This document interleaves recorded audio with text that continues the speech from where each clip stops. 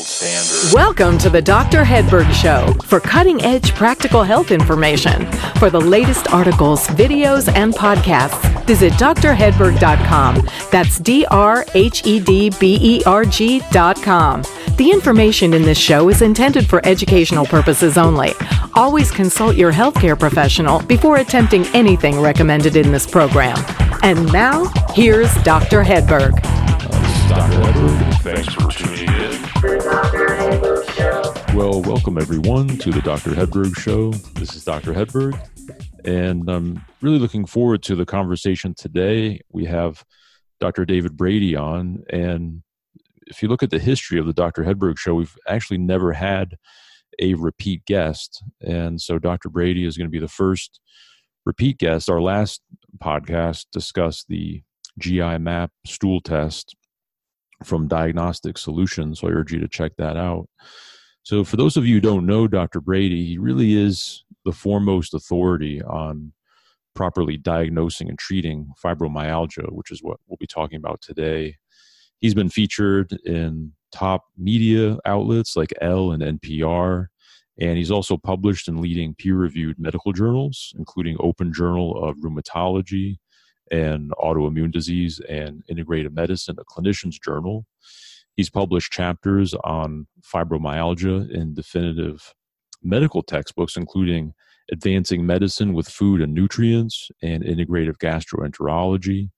He's presented at prestigious medical conferences, including the Annual Symposium of Functional Medicine and the Integrative Healthcare Symposium. He is in private practice at the Whole Body Medicine in Fairfield, Connecticut. And Dr. Brady is also the director of the Human Nutrition Institute at the University of Bridgeport, as well as the chief medical officer of Designs for Health and Diagnostic Solutions Laboratory. So Dr. Brady witnessed his own mother suffer through the ringer of the medical system. So Dr. Brady is uniquely passionate, not only as a doctor, but also as a patient advocate. So his website, more specifically for his book we'll be talking about today, is fibrofix.com. And then his practice website is drdavidbrady.com. So Dr. Brady, welcome to the show. Dr. Hedberg, thanks for having me back. I didn't realize I would be the first repeat guest, so that's quite an honor, and thank you.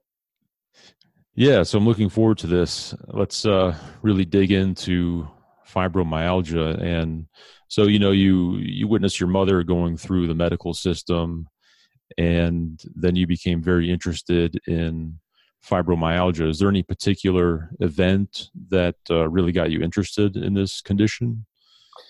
Well, I got interest in sort of integrative medicine, as we would call it today, or like just routes of care and ways of looking at healthcare conditions, particularly complex chronic conditions that were not the real standard orthodox way of doing things or standard of care. Probably because of that experience with my mom growing up. I mean, my mother battled breast cancer most of my childhood. And double mastectomy, got radiation and chemo and all that stuff back in the 70s when it was even more brutal than it is now. And she found some of her best outcomes and best quality of life, unfortunately, was toward the end with some providers who were doing more sort of integrative complementary medicine type of stuff. So it really opened my eyes to that. And even though I originally went and became a engineer and worked in aerospace and stuff, I always had a sort of a desire to come back to dealing with the human condition. And I had originally thought I would use my sort of engineering background and biomechanics and things like that and go into research, in biomedical research. And I was looking for ways that I had the engineering background. I was looking for ways to get the medical clinical background. And I looked into a lot of different routes, and for more reasons than we probably have time to go into, mainly wanted a really good biomechanical background. I ended up first going to chiropractic college, and when I was there, I really took a left turn. I had some mentors there that were really into, dealing with chronic complex internal disorders from a different way, and it came from some of the old chiropractic nutrition influence. So it was a lot of interventional nutrition, dietary and lifestyle medicine changes, botanical medicine, and kind of what we would today call like naturopathic medicine. But I was immersed in it when I was down there, and even in my hospital rotations and all of that, I was always looking at disorders from, how can you do this in a different way? I mean, how can you treat this without 9 drugs, right? Or if you're going to use the meds, how can you make them, work better, and how can you complement them? So that got me into functional medicine and clinical nutrition. And then I went back to, medical school and studied naturopathic medicine, and the rest is history. But the fibromyalgia stuff really started when I got out of chiropractic school and first went into practice, because I started getting these patients, Nick, that were really difficult patients, and what I learned about fibromyalgia in chiropractic school, and then later even in medical school, was not very much. What I did learn, it turns out, was wrong. It was often talked about by the presenter or lecturer in sort of a questioning way, or almost a condescending way. Is this really real? Is it all made up in people's heads? All that kind of baggage that went along with it for so long. But when I got out into practice, I realized these people are real. They're not making it all up. They have better things to do with their life than to make this all up. But they also weren't all the same. There was a lot of different stuff I felt coming in under that label. And I thought, even with the little I knew then, that it was a very dirty diagnosis. By that, I mean, it was really a whole lot of different things all being called the same thing. And in medical school, one of the first things you learn is proper diagnosis is half the cure. So unless we can accurately figure out what these people really have and stop just calling it all the same thing, and, then we're never going to find the right treatment. So I realized I was woefully inadequately prepared to deal with these patients. And I realized, even though they had a lot of achiness and they complained of muscle pain, but they had fatigue and they had anxiety and they couldn't sleep, or they didn't feel like they ever slept even after they did. They had a lot of gut problems. I realized even back then, this is not a muscle problem, right? This is not a musculoskeletal thing. This is a central nervous system issue. And so I started studying it on my own, literally going into the medical literature, which, as you know, back then, it wasn't as easy as doing a PubMed internet search. I had to go to the medical library. I had to dig through card catalogs. I had to blow dust off journals. I had to copy them with quarters, That's what it was. And I read everything I get my hand on.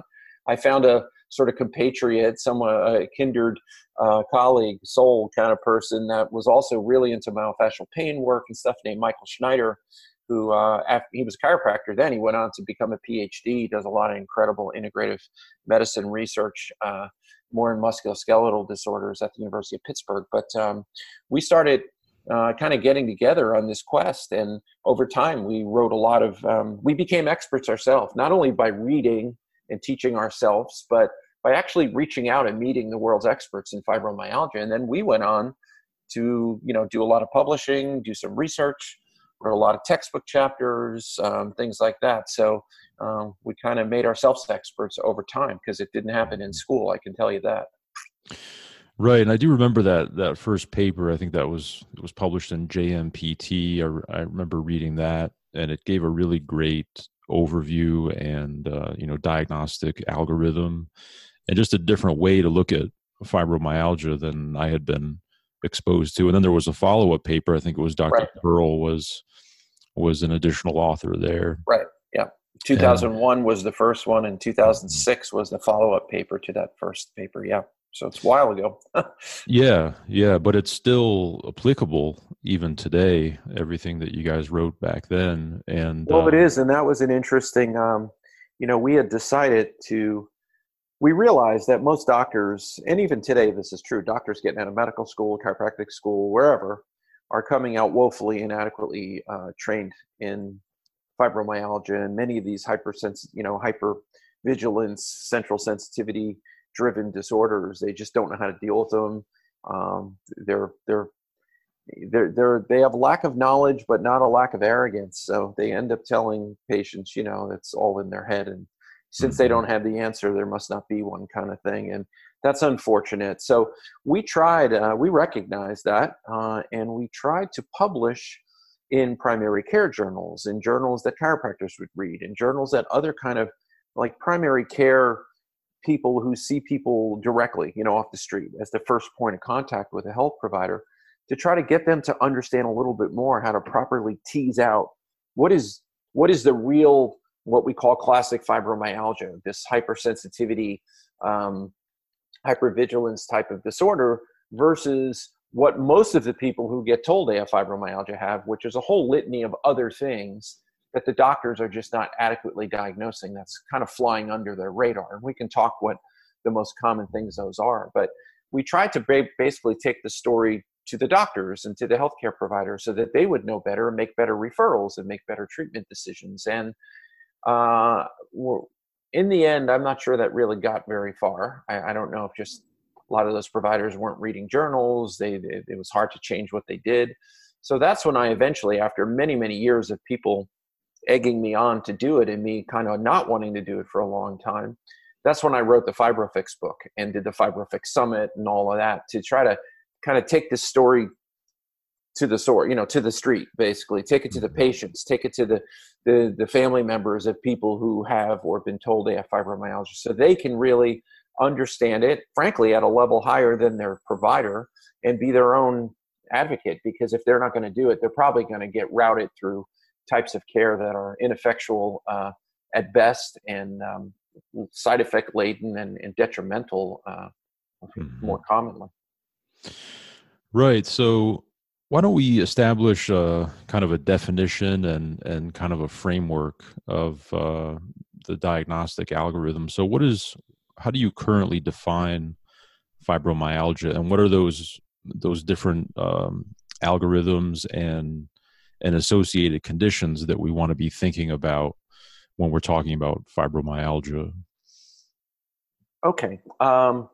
First of all, the official diagnostic criteria, which is put out by the American College of Rheumatology, first in 1990, it's been modified a multitude of times since then. The latest one is sort of the 2016 version of it, which was modified in 2017, is in my and most of my colleagues who deal with a lot of fibromyalgia's opinion, woefully inadequate.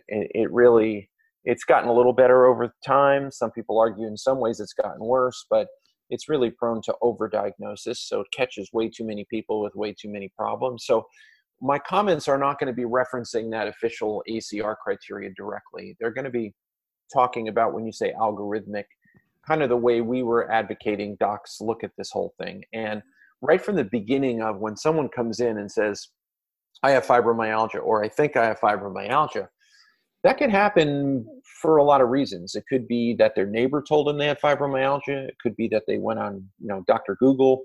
It could be WebMD. It could be that they went to their family physician and got diagnosed. A massage therapist could have diagnosed them, or even a rheumatologist could have diagnosed them. But regardless, they're in front of you, right? And they think they have fibromyalgia. They may be right. They may be wrong.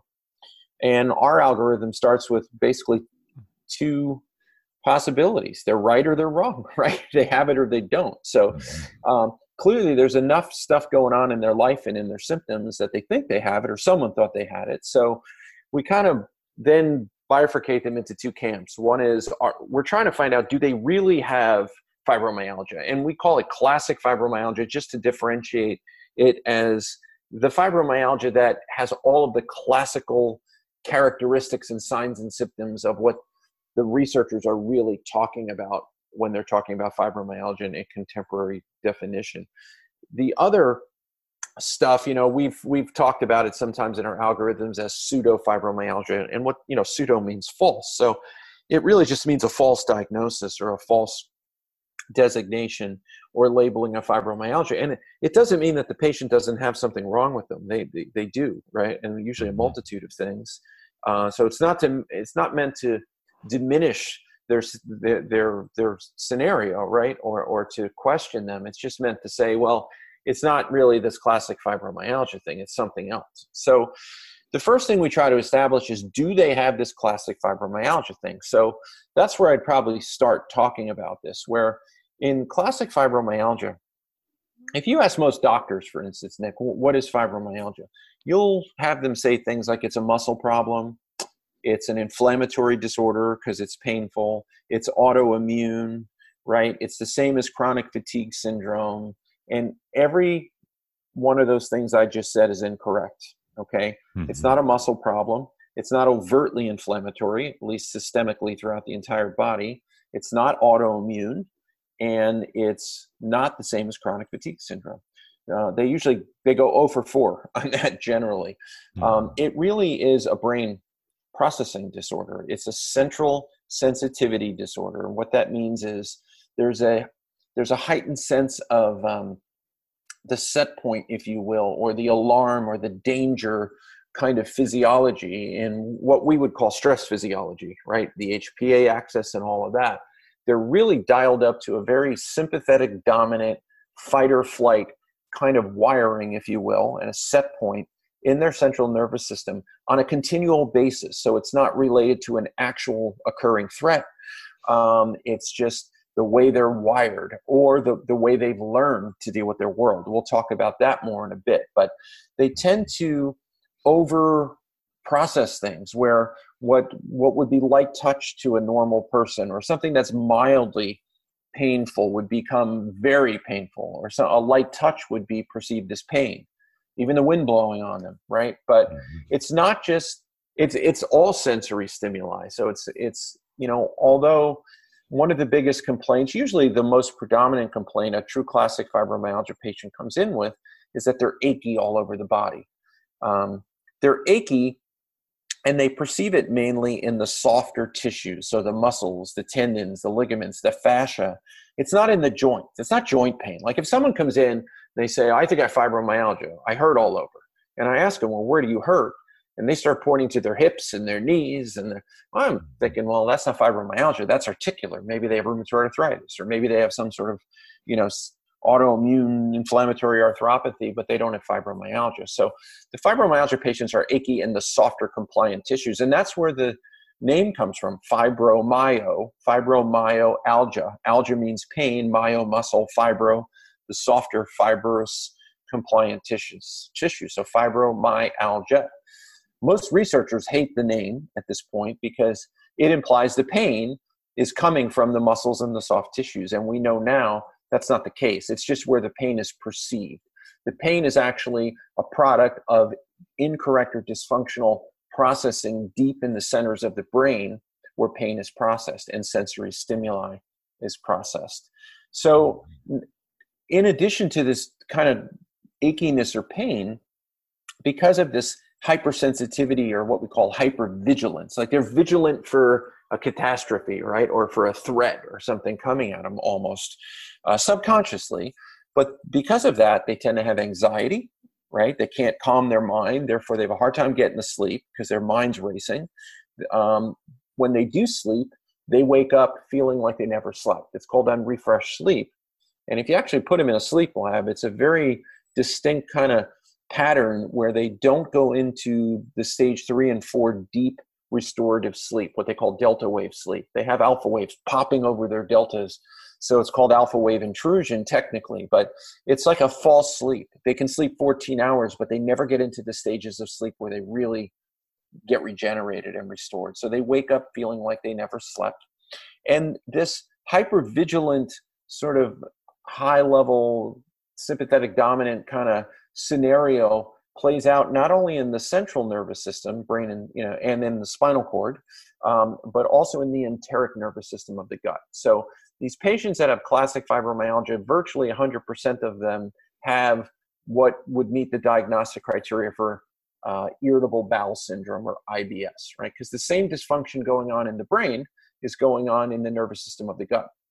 So they tend to have, gas, bloating, constipation, and or diarrhea, or alternating between the two. So they have a lot of vague gastrointestinal complaints that never get a clean diagnosis. They have anxiety, they can have panic attack, unrefreshed sleep, achy all over. And then the final thing is most of them have profound unrelenting fatigue that is separate and distinct from chronic fatigue syndrome. Right. So it's very obvious just listening to you how easily this could be misdiagnosed. And I was thinking back. I remember first reading the American College of Rheumatology's diagnostic criteria. They had these trigger points. If you had a certain number of trigger points, then Tender you had points, actually. Yep. Tender points. Yep. the I the remember tender those. points. And the funny 11 out thing of 18. was, yeah, the funny thing was is that everyone I was seeing had Yeah, had because a if you tender looked at those 18 points, any chiropractor would tell you everyone hurts there, right? They were all in these places where if you drive, work on a computer, have any stress, have postural distortion, they were in places where, muscles that are firing all the time in normal daily repetitive activity. It's where they were anchoring, to an insertion point or something. And if you go digging your finger in those areas, they hurt on everybody. So it was really comical, right? And I Mhm. actually pulled the minutes from the conference where that criteria first came out of, and they locked a bunch of these rheumatology experts in a room, and they wouldn't let them come out basically until they came up with the diagnostic criteria. And it was literally it was a negotiation. One of the experts said we should have 24 points, and the next one said no, we should only do 12, and then they settled on 18, and then they negotiated how many out of the 18 had to be, had a heightened level of pain response to be positive, and they negotiated it to 11. And yet doctors would take this as the Bible, right? Like, Mhm. oh, they only have 10 points positive, they don't have it. Right. They have 11 points, they do have it, right? It's just comical on its face. It's just ridiculous. Mhm. They've since, by the way, done away with the whole tender point challenge index in the diagnostic criteria. Okay, good. So we talked a little bit about the classic fibromyalgia, the achiness, IBS, anxiety.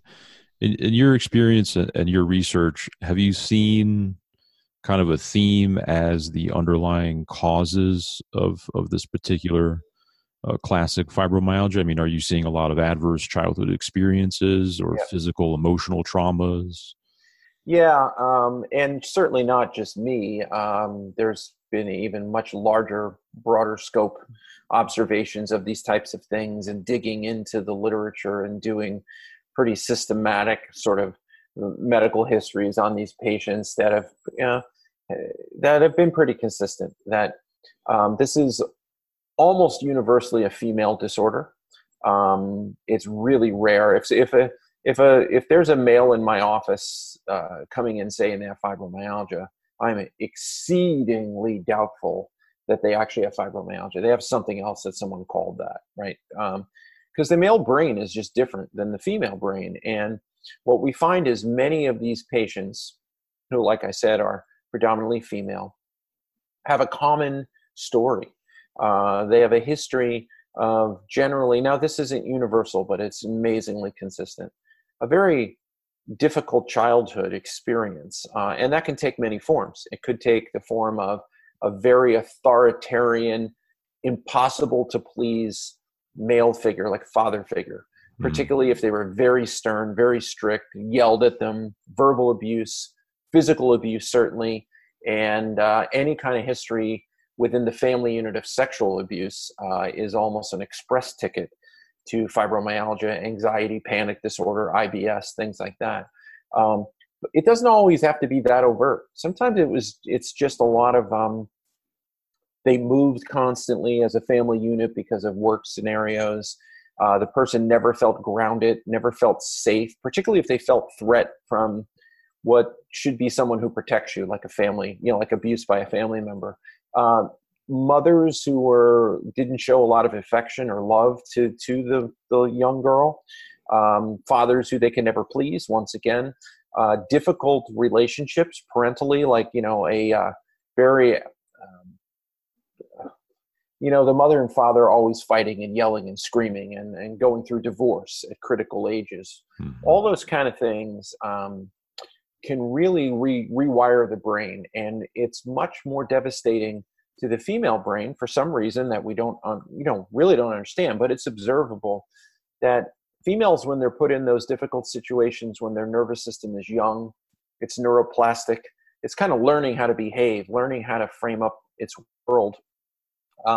If they're in that situation, they get into this locked pattern of being on guard, if you will. That's the hypervigilance, right? It's Mhm. almost very similar to what you see playing out in post-traumatic stress disorder.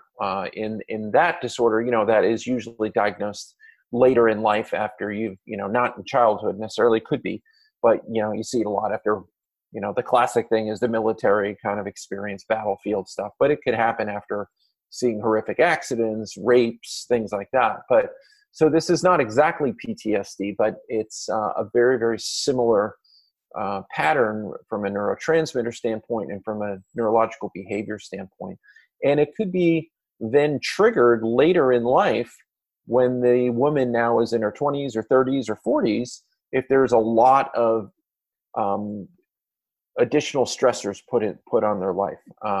So if they go through another abuse scenario as an adult, if they go through a divorce, if they, just have tremendous job stress, whatever it may be, it could kind of be a reemergence, sort of with a straw that breaks the camel's back. Now, certainly young boys are in these kind of bad upbringing scenarios as well, but they don't tend to go on and develop things like IBS, panic attack. They develop other things. They get dysfunction. It's just different. They tend to be very easy to anger, very easy to frustrate. They tend to act out on others. They commit acts of violence. If they were abused in a certain way, they tend to repeat the abuse in their family unit. Females don't do that. They don't act out on others as much. They don't repeat abuse. They kind of turn it inward, and this is how they manifest it. Mm-hmm. And so when you're working with a patient and you've identified them as a classic, fibromyalgia case, Yeah. obviously you're identifying these traumas. Do you have any of your favorites as far as, because I'm sure you're working with other practitioners, are you referring out for EMDR or somatic experiencing, neurofeedback? How do you approach the Yeah. trauma aspect? Yeah, I'm not a mental health professional. I've been practicing, it's getting really close to 30 years. And it's, frightening to say, and I've dealt with so many patients with so many disorders like that, I'm certainly not a formally trained mental health professional, but I'm pretty good at picking up things, and noticing things and mining these things out of people's histories in a respectful way. But it does take a team, right? So I'm lucky enough to be in a larger group practice, like you mentioned, whole body medicine up here in Fairfield, Connecticut, where, one of my colleagues, Dr. Adam Briner, is an expert in functional EEG, does a lot of traumatic brain work, does a lot of other, work with PTSD people and so forth. So we use some real-time EEG analysis and different types of training, in-office training initially, where we train people to sort of change their brain waves, change their brain state in the waking state. But then we move them off to non-provider dependent types of things, such as different forms of cognitive behavioral therapy, or CBT, like heart rate variability is a really good type of technique to use with many of these hypervigilant patients. And they can do that on apps, on phones and tablets and things like that at home, but not at night, not in the evening, because we don't want them on those things then. And then I have a team of counselors. They tend to be either family counselors or psychologists that understand this hypervigilance PTSD type of variant, and work with the patients with either cognitive behavioral therapies or different types of therapies. If there was abuse, if there's unresolved psychological overlay that is really a barrier to recovery, then they have to deal with that. And I've seen that evolve. It used to be, you have to confront it, you have to process it, you have to relive it and get beyond it.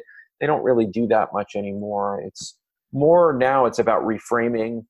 Some people do what's called forgiveness therapy. A lot of times, maybe if they were abused, the abuser's deceased, or they're an elderly, parent or relative, and they're kind of different, if you will, now, and they've forged a new, different relationship with them. And it's not about excusing something horrific that was done, but it may be a level of personal forgiveness in a way to get beyond it neurologically. I'm not the best at explaining that side of it, but I let the others kind of handle that side of it competently, and I'm dealing with the neurotransmitter biochemical kind of support side, and we do that all at the same time. Yeah, so why don't we talk a little bit about that? So there are clearly some effective nutraceutical approaches, and we know that increasing serotonin levels centrally is helpful. Can you talk a little bit more about some potential dietary and nutraceutical approaches that are beneficial? Yeah. Well, first, like you mentioned, diet, it really starts with diet, just not unique to fibromyalgia, but anybody with a chronic health challenge and a chronic metabolic disorder, this goes for anybody, really. If you eat junk, you're going to have junky outcomes. So if they're eating really processed foods, fast foods, just junk, lots of sugar, lots of, antigenic type of stuff, then we try to get them on a whole, fresh, kind of diet that's varied, that they get good lean protein with every meal. They're getting lots of different vegetables from different colors. In many of them, we are de-emphasizing, at least for a while we clean them up and just get them healthier, less inflammatory.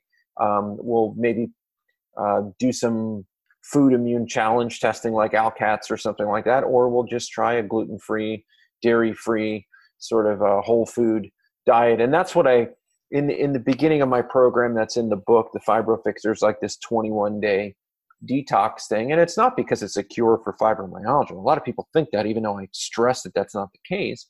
It's just sort of setting the stage for recovery, right? You don't want a big barrier to getting healthy and well, which is a junky diet. But beyond that, from a nutraceutical standpoint, there's a lot of great options. We know from the literature and many, many studies, these patients with global pain and fatigue syndromes like classic fibromyalgia and hypervigilance in general have a low brain serotonin state. They have a low cerebrospinal fluid serotonin state. So their serotonin is low. And when serotonin goes low, another neuropeptide that's inversely proportional called substance P goes high. And if there's more substance P lurking around the associative neuron pools in the spinal cord through the cerebrospinal fluid, they're much more likely to activate or turn on. So you're more sensitive to sensory information being amplified. So you're more sensitive to something that's non-painful being interpreted as painful, for instance. So what we need to do is get the serotonin up, drive the substance P down. And we also need to take a look at the catecholamines, the dopamine, the norepinephrine, epinephrine. A lot of times the epinephrine, norepinephrine is high. That's a sympathetic dominant fight or flight kind of pattern you see in PTSD. You see it in hypervigilance. So we're using things like 5-hydroxytryptophan, for instance, as a precursor to get serotonin up. Now we know, there's never been any drugs developed from the ground up and approved for fibromyalgia. The drugs that are approved are retread drugs. They're repurposed drugs because they were originally used in an off-label way for fibromyalgia. And one of those classes of drugs is an SSNRI, or selective serotonin norepinephrine reuptake inhibitors. They're basically repurposed class of antidepressants. The other class of drug is alpha-2 delta ligands. They are anti-epileptic drugs. Both of those drugs have a lot of side effects. They're not easy to take, particularly the anti-epileptics. But in the properly selected patient with classic fibromyalgia, some of them definitely get better on these agents, particularly the SSNRIs. That's the one that I think is more useful and has less side effects. But so many people get put on these things that don't have fibromyalgia because of lazy diagnosis. They get all the side effects. They don't get any benefit. But even the people properly selected, only about somewhere, depending on the study you look at, 25 to 35% get functionally significant outcome benefits. Many of those benefits decay over several months of use of the drug. So there's no great solution in pharma. But I bring that up because this class, these antidepressants, modulate serotonin, But they do so by stopping the uptake or recirculation of serotonin in the nervous system. And many of these patients don't do well on those drugs, just like many antidepressants don't do well on those drugs, if they're not fundamentally making enough serotonin to begin with. So I actually find that using a precursor therapy where the body can make more serotonin, like a 5-hydroxytryptophan, is in many cases more useful. It works when the drug doesn't, or it makes the drug work better if you're using the drug and you can use less of it. So we use a lot of 5-HTP, but we use a lot of things to calm the catecholamines. So, we'll usually use these kind of formulary products. Like I use something called Neurocalm for Designs for Health or Catecholacom. They're meant to do this, but they have calming botanicals like German chamomile. They have ashwagandha with Ania somnifera. They have things like L-theanine and inositol, phosphatidylserine, calming things. That these make calming neurotransmitters. They back off the production of the catecholamines, which are adrenaline, essentially. And we strategically use something called GABA, which is a neurotransmitter. We use a fermented form of GABA called pharma-GABA that's in some of these formulations. I use a sublingual, like chewable form that works really well as well, particularly in anxiety and panic. And the other agent I do find very, very helpful with anxiety, hypervigilance, pain response, getting into deeper sleep, is CBD, actually. So cannabinoids, CBD in the form of, a good quality standardized hemp oil. And then also we use sleep aids. We got to drive them into deeper sleep. So we use a sustained released melatonin to try to drive them into deeper sleep. We're also trying to help their energy metabolism. I'm usually pushing their mitochondria a little bit with things like CoQ10 and ribose and B vitamins and things like that. Although a lot of functional medicine docs think fibromyalgia is just a mitochondrial issue, and it's not. Mitochondrial issues are mitochondrial issues. They just produce a lot of the same symptoms. And then the other thing we really do is we really look hard at the patient's thyroid state, and including peripheral conversion of thyroid hormones, response to thyroid hormones, and we really optimize thyroid and mitochondria as a side to treating the classic fibromyalgia, because it's very important. And those are two of the three most common things that get inappropriately labeled as fibromyalgia: low thyroid, poor mitochondrial energy production. And it's not uncommon for the patients to have classic fibromyalgia and not a great thyroid function, not great mitochondrial function, because those things are very, very ubiquitous and common. So, we always try to remember the patient has the right to more than one disorder at any given time. Mm-hmm. So the pseudo fibromyalgia, let's just talk a little bit more about that. We mentioned hypothyroidism can be included there, Lyme disease. And as you know as good as anybody, Nick, you've done some of the best work on this and got some of the best awareness out there for people. The thyroid story is a very complicated one, and it's way more complicated than the family doctor in even the internal medicine doc or even the conventional endocrinologist is willing to talk about and go to with patients, even if they understand it. So, as you know, doing a TSH isn't enough, or a TSH and maybe a total T4. We look into how the hormones are not only being produced, but how they're then further being metabolized in the periphery, which is paramount. And if there's autoimmunity, if there's stealth infections, all of that kind of stuff that you've laid out brilliantly is extremely important to dive through. Mm-hmm. Exactly. Well, this has been a really great overview of the classic and the pseudo fibromyalgia. Was there anything else you wanted to add? The other part of I told you I was going to talk about three masqueraders of fibromyalgia, like the three things that are often in play that doctors don't queue up on. But if it's a middle-aged woman, because she's going to complain of fatigue, brain fog, achiness, right? Some gut issues, maybe commonly, they just slap a fibromyalgia diagnosis on them. But we talked about really working up thyroid comprehensively. That's number one masquerader. Number two is looking at mitochondrial function and ATP production. If energy metabolism is disrupted and you're not making enough ATP, you will be tired, your brain won't work well, and your muscles get achy because you back up into anaerobic metabolism. You make a bunch of lactic acid. So we look at a lot of that stuff based on organic acid analysis, but also on symptoms. If the patient's coming in and say, I'm tired all the time and I'm achy, but they don't have anxiety, they don't have unrefreshed sleep, they don't have gut problems, they don't have histories with a lot of trauma or angst or whatever, you know what? They probably don't have classic fibromyalgia. They probably have something like a mitochondrial problem or a thyroid issue. And then the third one, because we did thyroid, mitochondrial, energy production, then the third one is myofascial pain syndrome, right? People who really have muscular, somatic issues. They have trigger points and myofascial pain syndrome and postural distortions and as chiropractors would call subluxations and all kinds of other stuff. They need physical medicine.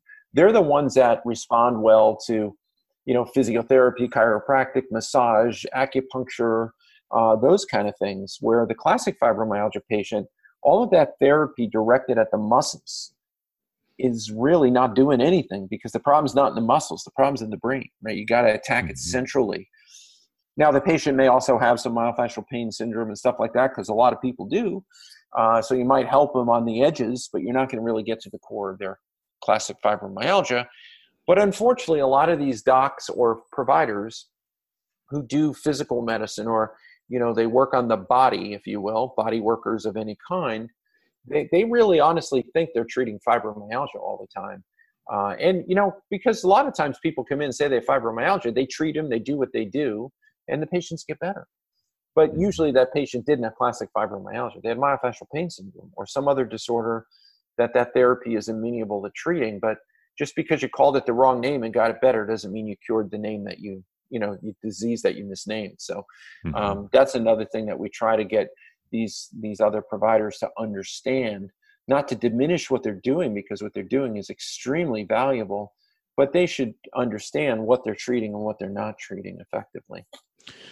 Right. I mean, because even just human touch is going to affect a lot of these issues. I mean, definitely. Absolutely. And those kind of providers, right, are the ones that touch you. They spend time with you. They get to know you.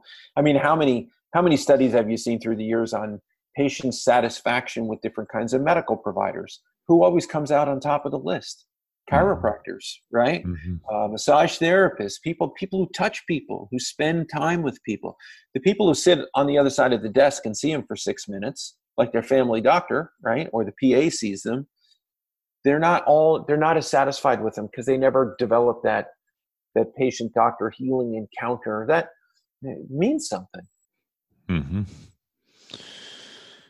Is there anything else you'd like to add to the classic and the pseudo fibromyalgia story that we haven't touched on today? I would just say if anyone's listening to this podcast that has fibromyalgia, has a family member who has it, that think they have it, or you're dealing with patients who are trying to struggle through this, I really wrote my book, The Fibro Fix, to let people go through that journey and not make them doctors, but to understand what is fibromyalgia, what is classic, what is all the other stuff that gets called classic, and where do I seem to plot in this whole array of possibilities. So we utilize a lot of questionnaires, a lot of gateway kind of scenarios to have them answer that question for themselves.